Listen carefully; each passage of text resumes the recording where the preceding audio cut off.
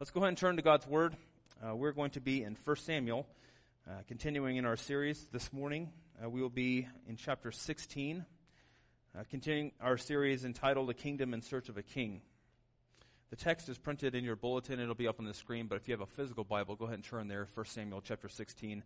Last week, Chuck covered 1 Samuel 15, and really kind of from chapter 13 forward, what we have seen is that the King Saul, has been rejected by God. We have seen that he has been wayward. He has run away from the Lord. He has not been obedient.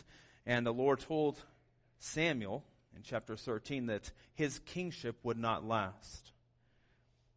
So the last few chapters we have seen Saul continue to rebel. Today, in our text, we actually see a pretty abrupt change. That we see the Lord instructing Samuel to go and anoint a new king. So kind of big picture, what we're seeing is God anointing a man, Saul, him rebelling against his word, but the Lord does not give up on the kingship. We see the Lord is still willing to work within the kingship, and we see a promise or instruction in chapter 13 that this is going to be a king after God's own heart. So this man today that Samuel goes to find, to anoint, is going to be a man after God's own heart. As we've done in the past several weeks, we're not going to read the whole text up front, but we're going to go portion by portion. We will read every verse today. It's only 13 verses, but we'll read them section by section as we go along. Let's go ahead and pray as we get into the Word this morning. Father, we are humbled to remember your faithfulness to this church in particular over the last 22 years of raising up men and women and families to gather together to worship you and in spirit and in truth. Father, we are also so grateful that even as we look on characters in the Bible like King Saul and many that follow him that run away from the Lord, that you continue to be faithful to your covenant. That throughout time and space you have held your church close, that you have continued to move amongst them. And Father, we pray that for this particular church here at Christ the King today, that as we open your word, that we would be people who would hear it, would listen, not only with our minds, but with our hearts, that it would change who we are. Lord, we need you in all that we do. Pray that you would be here this morning with us. In the precious name of Jesus we pray. Amen. So since Christmas, there have been numerous articles that have been written about this fad that happened over Christmas. In particular, it was a fad that had to do with a specific type of gift that was highly requested, that was out of the norm. And you might think it was maybe the most sold toy, or maybe the piece of electronics that couldn't be found that everyone was looking for, but it wasn't that. The fad was falling on preteen girls. I'm going to slow down. We're talking about 9, 10, 11, 12-year-olds, maybe, in that range, okay? In 2022, the year prior, these very girls were probably asking for, I have a 9-year-old, so I know, right? They're asking for dolls, for dresses, for toys. But the fad in 23, this last year over Christmas, that these same girls were asking for anti-aging cream to be wrapped underneath the Christmas tree. Anti-aging cream for a 9, 10, 11, 12-year-old. And since then, you go on to Google this, you'll find many, many articles from dermatologists, parents, grandparents, Christian and non-Christian alike, kind of outraged, right? Like saying like the influence towards children, right, is horrific in this area. So this is just a snapshot, right? If we back up and think about culture as a whole, that beauty has been an idol of humanity throughout the generations. And it's showing in our particular place when a 10-year-old has said, marketed to, and say, you need anti-aging cream. It shows that we are all fallen. Remember, we talked about idols not in always being a particularly bad thing, right? Beauty and attractiveness was actually something given from God, right? For us to be enjoyed. But whenever that God-given beauty enters into the space that only God occupies is when it becomes sin. That when a God-created reality enters into the place where God is, when we begin to worship the creation, what God creates, or an aspect of creation like beauty, instead of the Creator. The truth is, if we look at the culture as a whole, and I would include myself in this, that we have a vision problem. And this is not a vision problem that you can go see an eye doctor and they'll give you a prescription for contacts or even LASIK surgery. No, this is a vision problem of the heart. That what we see with our eyes and what we value with our heart as most important is often not the same thing that the Lord sees as most important. Our culture, even ourselves, we see beauty, we see outward adornment in high importance, that we are really blind to the reality that God sees. And what we see in our text today is that God sees life and people in a different way, that He doesn't merely focus on the outward appearance, but He looks down to the heart. 1 Samuel 16 is coming out of 1 Samuel 13, where he said the king will come, a man after his own heart. It's kind of ironic, but even Samuel in our text, you're going to see this, sizes up the men by their outward appearance, and God instructs him, the Lord looks to the heart. So that's our big idea for today, is that the Lord looks upon the heart of His people. This outline is in your bulletin. It'll be up on the screen for you as well. We're going to really just walk top to bottom of the text. The first section is kind of an introduction into the main block of text. But the first section is Samuel sent, verses 1 through 5. And then we will look at David anointed in verses 6 through 13. Okay, so let's look first at Samuel sent. This is verses 1 through 5. We're going to begin just by looking at verse 1. Okay, verse 1 says this. The Lord said to Samuel, "How long will you grieve over Saul, since I have rejected him from being king over Israel? Fill your horn with oil and go. I will send you to Jesse the Bethlehemite, for I have provided for myself a king among his sons." Okay, beginning of the text, we see Samuel is grieving over the rejection of God by God's king. You can think about this, that Samuel was probably pretty close with King Saul, right? Like he knew him very well. And his heart is breaking because he saw Saul reject God time and time and time again. So it hurts him. But the Lord responds to his hurt.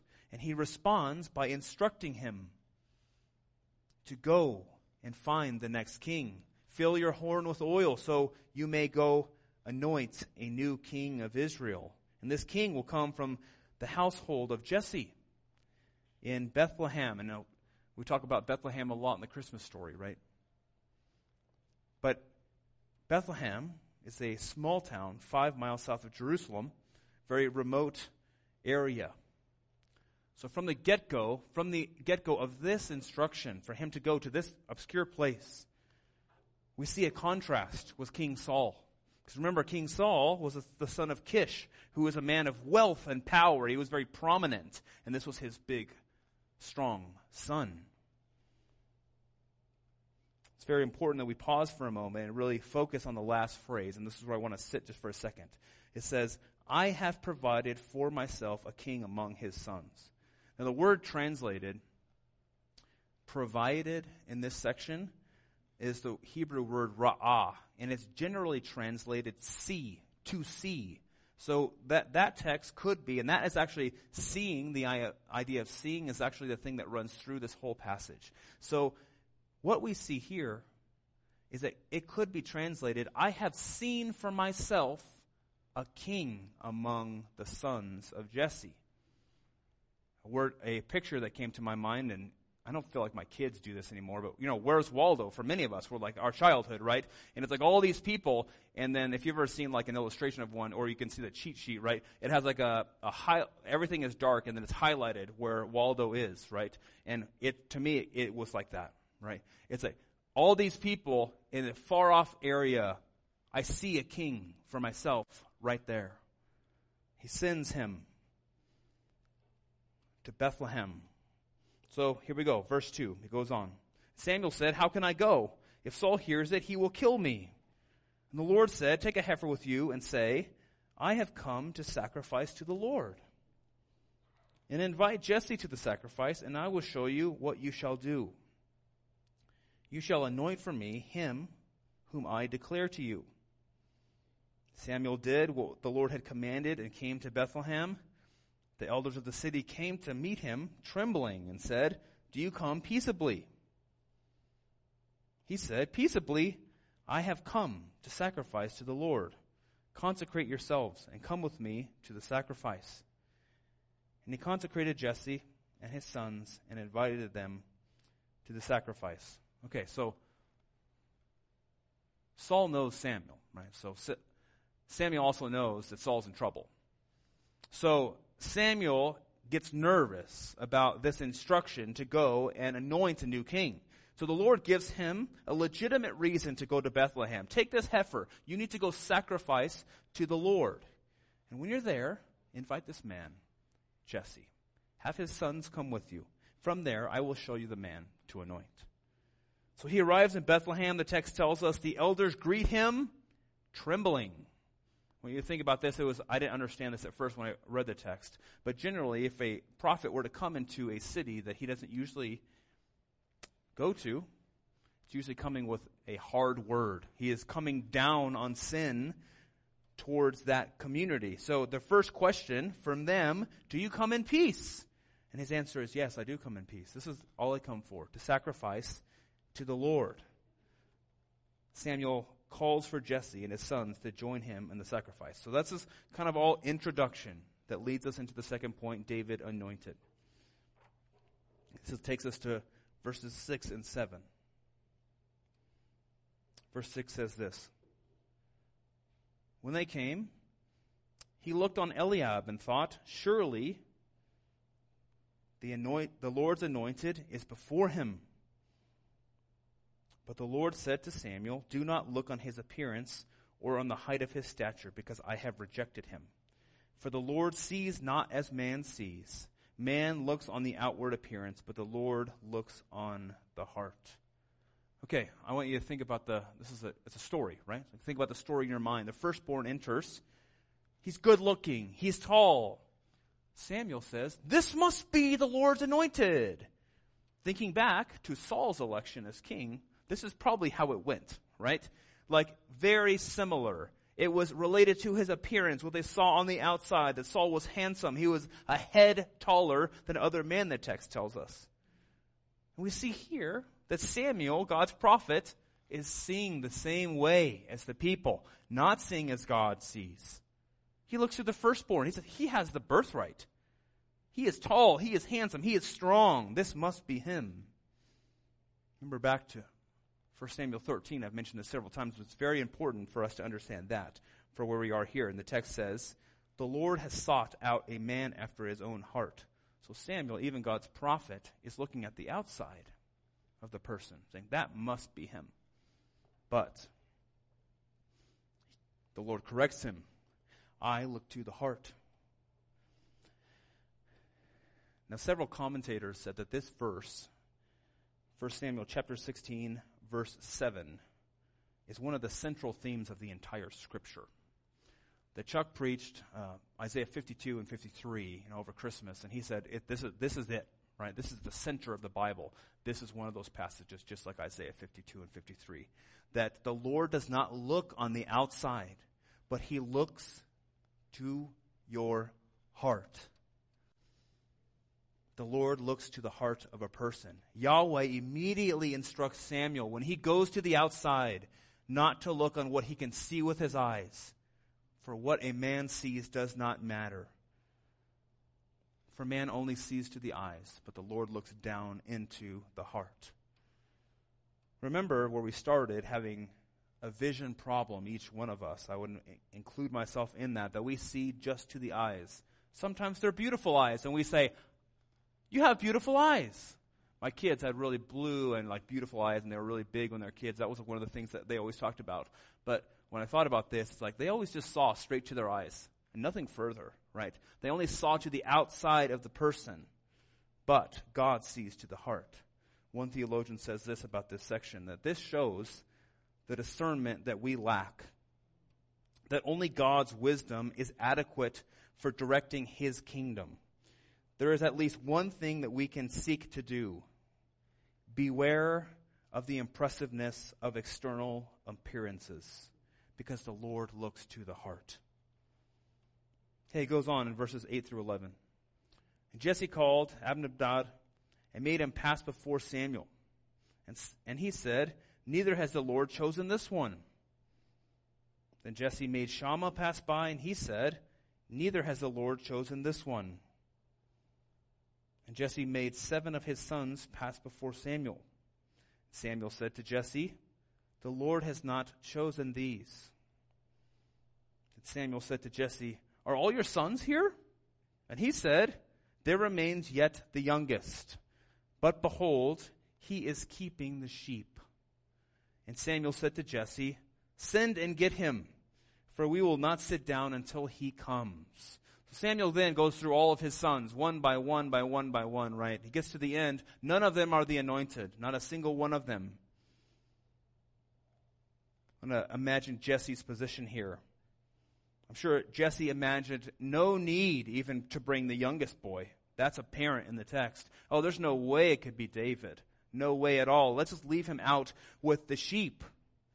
So the theme of this passage is how God sees differently than we see, right? Talk about not even being seen. He wasn't even in the room, right? He wasn't even there. His dad, Samuel, not even on the radar, right? They go through it.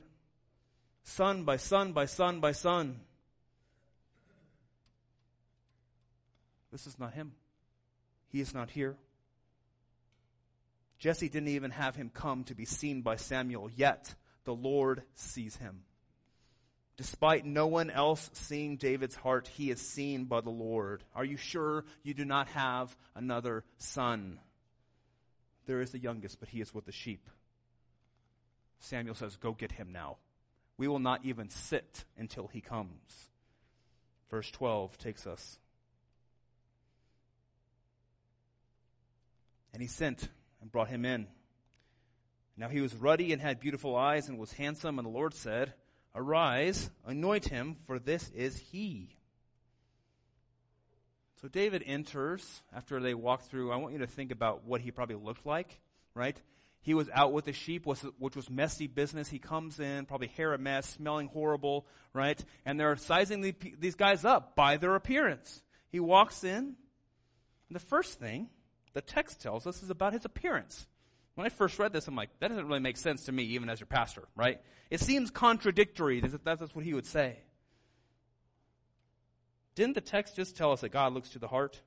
But the description of David actually takes us in a different way. The author says he is ruddy or kind of red in his complexion. He has beautiful eyes and he is handsome. At first thought, we might expect David to be described as the opposite of his brother Eliab, or the opposite of King Saul. And many scholars have actually stretched this contrast. That Eliab and Saul are tall and strong, and David is this meek little man. He's short and weak. But this is not how he's described in the text. He's described as handsome. So you see, even in our first thought, when we think that he must look like the opposite of his firstborn son, we are still focusing on the outside. That's what I sat in the text this week, and that's what I did. I'm like, wow, really? Like, that's what I did. I'm still looking to the outside, seeing just what's on the surface. If God doesn't want the tall, strong man for king, he must want the short and weak man. But when we do this, we are still seeing like a blind man, looking only to the outside, missing the whole point, that God doesn't see what's on the outside. He looks to the heart. In other words, it's not that God didn't want a tall and strong king looking on the outside, but he wanted a king after his own heart.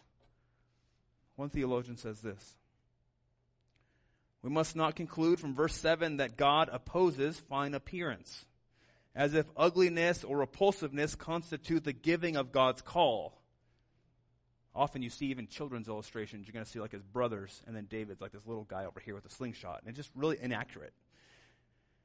The note in verse 12 about David's good looks should knock that notion in the head. Rather, external appearance neither qualifies nor disqualifies.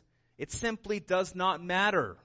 For Israel's good, Yahweh looks to the heart, and that is what matters. God sees the heart of this man. He doesn't look to outward appearances. Verse 13, then Samuel took the horn of oil and anointed him in the midst of his brothers, and the Spirit of the Lord rushed upon David from that day forward. And Samuel rose up and went to Ramah. So David is anointed was king, and just like we have seen in the past, immediately the Spirit rushes upon him, that Yahweh both chose David, anointed him through his prophet, and he also equips him for the work, that he gives him the Holy Spirit. God sees the heart of this man and says, this is the king for my people. Think about the whole story. Even Jesse, David's own father, thought little of David. He was the youngest child. He didn't even bring him in. While Jesse and Samuel were looking to the outside, seeing nothing in David, the Lord saw David. He saw his heart.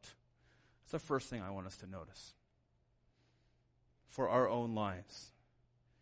The first thing I want you to hear in application and how this takes you to God is that God sees you. He sees your very heart. That is where he looks. In a culture that is obsessed with anti-aging cream for a 10-year-old and beauty that looks only to the outside, we have a God that looks to the heart. For many of you, you have been faithful Christians longer than I've been alive. The Lord has worked mightily through you. I want you to see that the Lord sees you down to the core. He sees you praying for your wayward child night after night, year after year. He sees you respond in kindness when everything in you wants to lash out in anger. He sees you serve your friend, your spouse, your children, even when it's uncomfortable. As I've gotten older, I know I'm much younger than many of you, but it's not. I actually look up to you. I talked to Chuck about this. You know, you get to 1 through 30, and then you kind of hit the pinnacle at 30. Once you hit 30, I start looking up to the 60 and 70-year-olds. So I really look up to many of you. So I'm not saying that demeaningly in any way. But, you know, as I've noticed in my own life, as the Lord has worked in me, what I've noticed is much of the sanctification that goes on in the heart, and I think you would agree with me with this, it goes very unnoticed by many people because there's a rolling dialogue that goes on in your head, and that changes as the Lord changes you. But you're the only one that hears that, right? So much of your sanctification that goes on in your heart is unnoticed by many people, if not all. But what we see in the text is God sees your heart. So if God says the heart is the priority, let our focus be the heart and heart change. I want us to challenge one another. Rather than focus on behavior, we focus on heart change. It's hard to measure heart change, so we usually focus on behavior. It's hard to measure these things year after year. Am I more patient than I was a year ago? I think a little bit, but I'm not sure. Because that's so hard to measure, we say, well, I can read my Bible more. Which is a good thing, right? But we always want to move to behavior because it's easy to measure. But this passage makes it clear. The Lord sees and desires your heart more than anything else. So how do we cultivate a heart that seeks the Lord? Obviously, Chuck and I are always going to answer a question like that with getting on our knees and praying first. That we believe the Lord is the one who sanctifies, the Lord is the one who justifies. At the same time, we need to ask Him to reveal His beauty to us more and more. That our deepest desires would be to taste and see that the Lord is good. And I would encourage you and my own heart to drench our lives in prayer and Scripture, asking that the Lord would give us a tender heart. in our time, where we are in our culture now, what the world needs is tender Christians. Tender, gentle, and loving people towards a hostile world. This is what we see when we look to the heart of our Savior. Tender mercy towards sinners. So let us seek God, allowing for our lives to flow out of the love that He has given to us. Maybe you hear all of this. You say, Pastor, I know my heart. I'm embarrassed that the Lord can see it. Another thing that we should be reminded of is that if you are in Christ, if you are a believer in Jesus, your lack of perfection, even when He looks down to the heart, does not repel Him, does not have Him move away from you. Your lack of sanctification does not cause God to turn away. Because in reality, the heart of Christ is what God sees when He looks to your heart if you are clothed in Him. That you can seek God, asking for heart change, knowing that He already accepts you as His blameless Son. That when we look to the heart of Christ, we see a Savior who is gentle and tender towards us. He has a heart that welcomes sinners to the table to be restored in His blood. We are to humbly approach His grace so that our heart will continue to be changed. Dane Ortlund, in his great book, Gentle and Lowly, if you haven't read this book, you have to read it. It's going to be one of these that gets passed to our kids, right? There's not many books that are written each generation that gets passed down, but Gentle and Lowly is going to be one of them. He says this: there are two ways to live the Christian life. You can live it either for the heart of Christ or from the heart of Christ. You can live it for the smile of God or from the smile of God. You can live it for a new identity as a son or a daughter, or you can live from your new identity as son or daughter of God. The call is to let us look to Jesus, sing His tender, gentle heart, and through His love for us, we can seek a heart that loves Him. You know, earlier we talked about David being a king that was not seen, even by his own father, not even in the room. It helps us to look forward in the Bible to another king who would come and who would not be seen as the king that would be coming. There are many people, events, institutions, we could say in the Old Testament that foreshadow or point towards a Messiah to come. David is probably the foremost of that. That Jesus Himself was known as the son of David in the line of Jesse. That when Jesus comes to the earth, people look to the outside, just like they did with David. They see a carpenter from a no-name town with no-name parents. He comes into a culture that was expecting a certain type of Messiah. Somebody that would come physically strong to conquer God's people from oppression. This king would come in mighty in power and strength, slaying the enemy with a sword. So the messianic expectations, even when Jesus comes, make the people blind to Jesus. When He arrived on the scene, people looked at Him on the outside, saw nothing special. Isn't that Mary and Joseph's son? How is He anyone special? A man born in a small, obscure place of Bethlehem, the same place that Samuel went to anoint David. He would come teaching the message of laying down your life, of serving and for the forgiveness of sins through His blood, not of conquering the enemy with a sword. Towards the end of His life, Jesus would ride into Jerusalem, not on a war horse, but on a donkey. God's own people would hang Him on a cross and mock. If you were the Son of God, come down from the cross. The chief priests, the scribes, the elders, these are Jewish people. He saved others. He cannot save Himself. He is the King of Israel. Let Him come down from the cross. We will believe in Him then.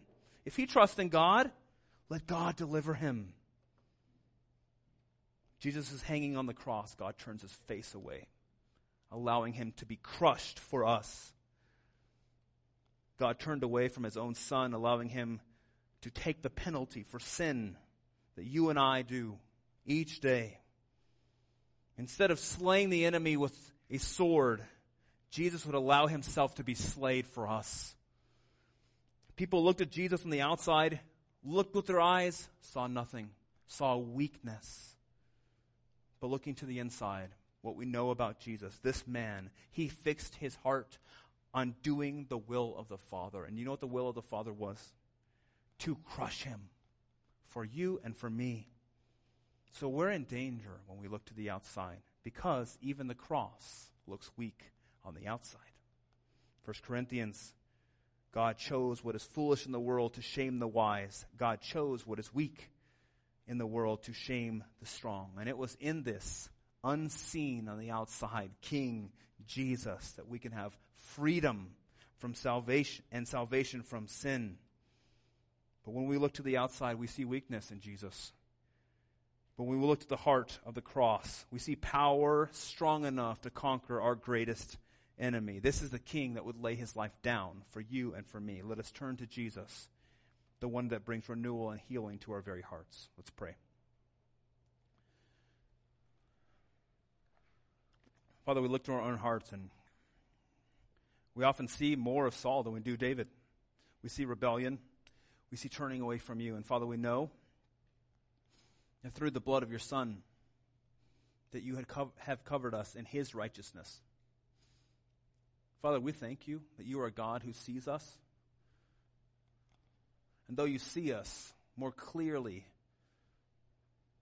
than any other person in the world, you love us in a way that is indescribable. Father, we thank you for the mercy and grace that we receive through your Son, Jesus, that you have made our hearts new because of his work. Father, we come to this table now, knowing that you will be present here with us, moving and working, nourishing your people. Father, we thank you for all you have done in your Son, Jesus. In the precious name of Jesus we pray. Amen.